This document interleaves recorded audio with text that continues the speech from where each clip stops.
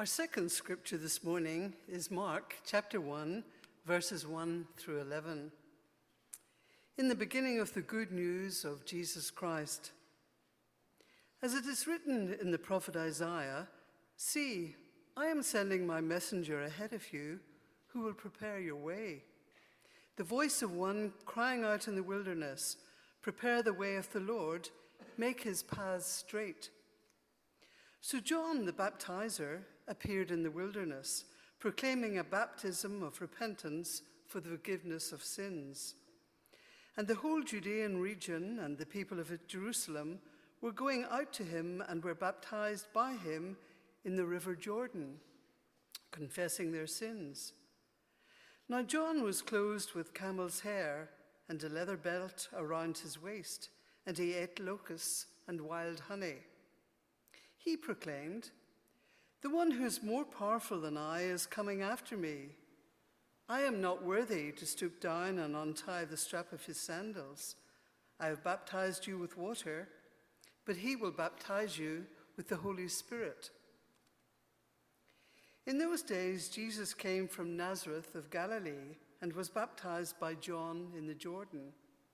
And just as he was coming up out of the water, he saw the heavens torn apart and the Spirit descending like a dove upon him.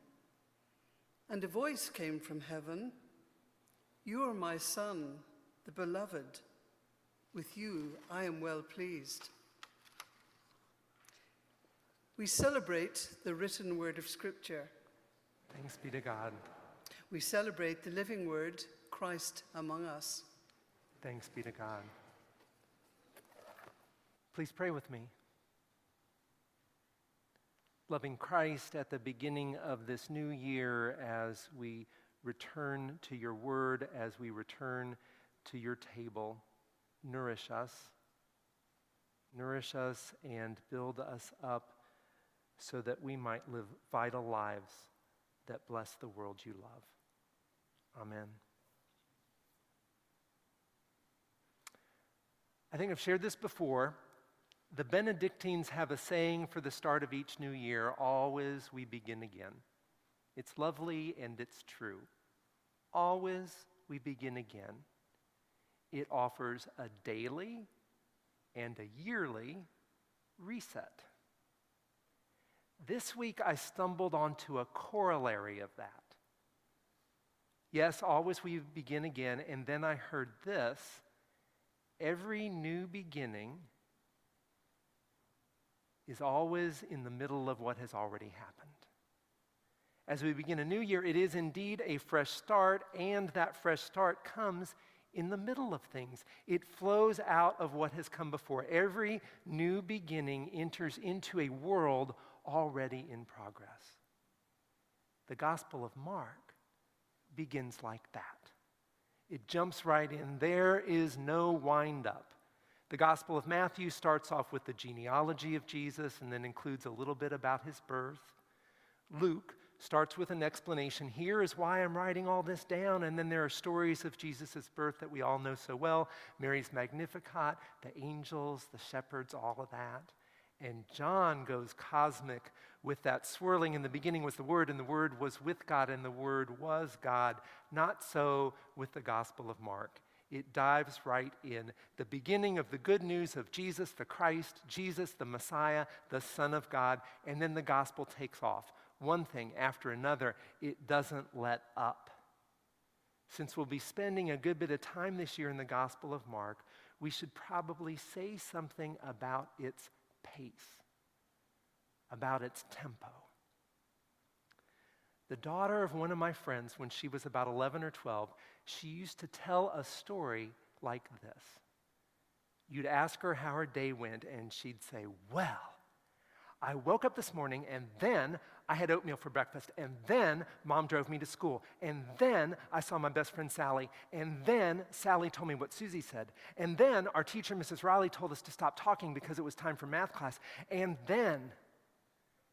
As she told the story, every bit of it was significant. Every moment filled with meaning, every moment charging right into the next. The Gospel of Mark is like that.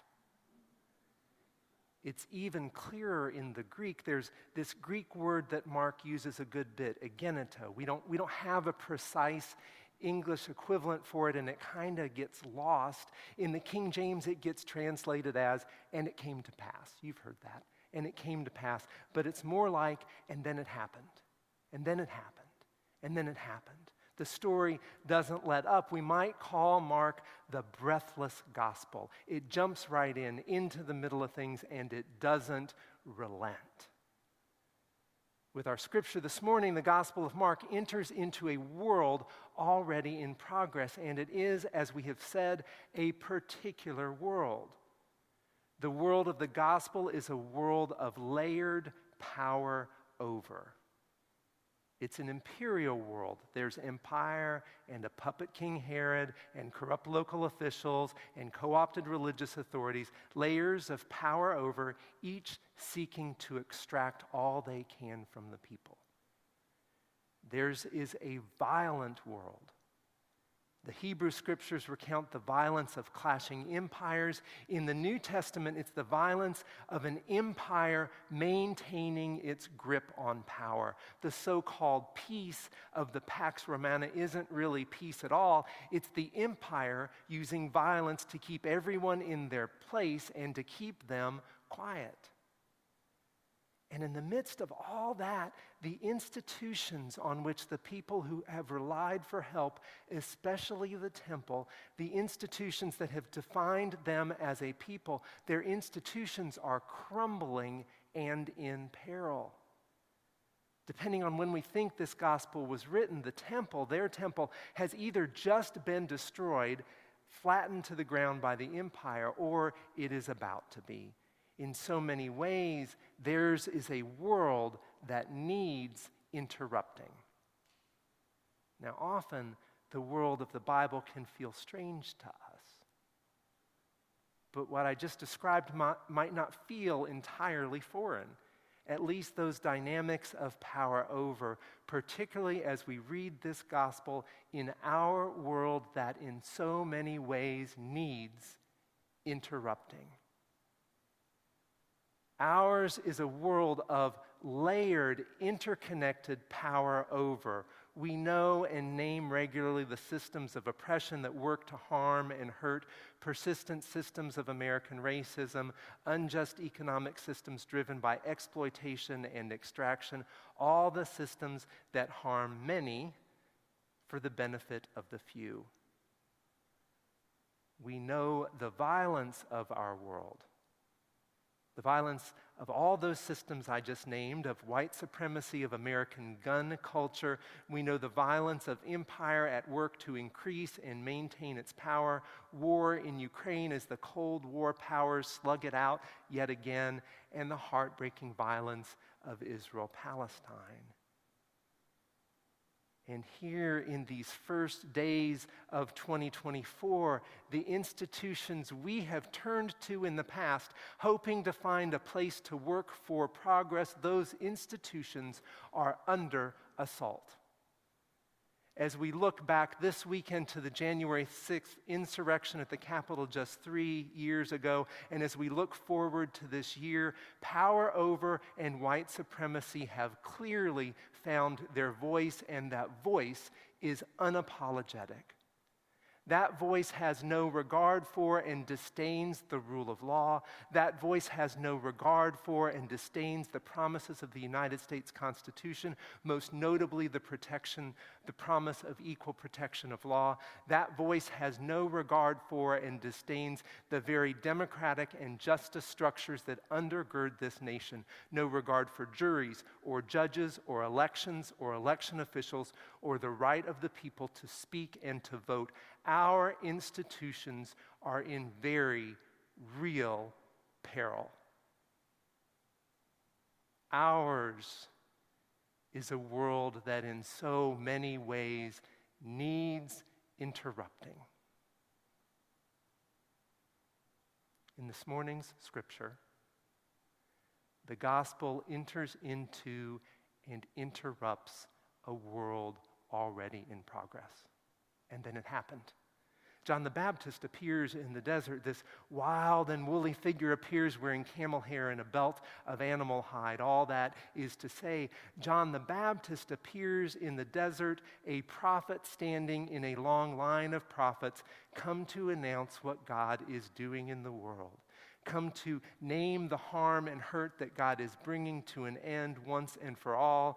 Come to proclaim the new thing that God is bringing to life in this moment. Before it does anything else, the gospel grounds its good news in the steadfast and faithful action of a God down throughout the generations. Stand here in these waters, in this moment, and prepare the way. Then John proclaims a baptism of repentance. He announces a turning from our old ways to a new way. And the people come, all the people in the city, all the people in the countryside. Their world empties out and flows down to the river, all to become a part of this turning. And then it happened. Jesus comes. He comes from Nazareth in Galilee to the River Jordan to be baptized by John, and he enters into the waters. And then it happened. A voice from the heavens. As Jesus comes up out of the waters, the heavens are torn open, and the Spirit descends like a dove into Jesus. And a voice from the heavens says, "This is my Son, my beloved one, in whom I am well pleased." Notice that in the beginning of this breathless gospel, there is a grounding in God's saving, steadfast love down through the generations. There's an interrupting of a world already in progress, and there is a turning toward this new day, a turning toward and into the new thing that God is doing in the world, the fresh presence of God tearing the heavens open, descending into Jesus and turning the world.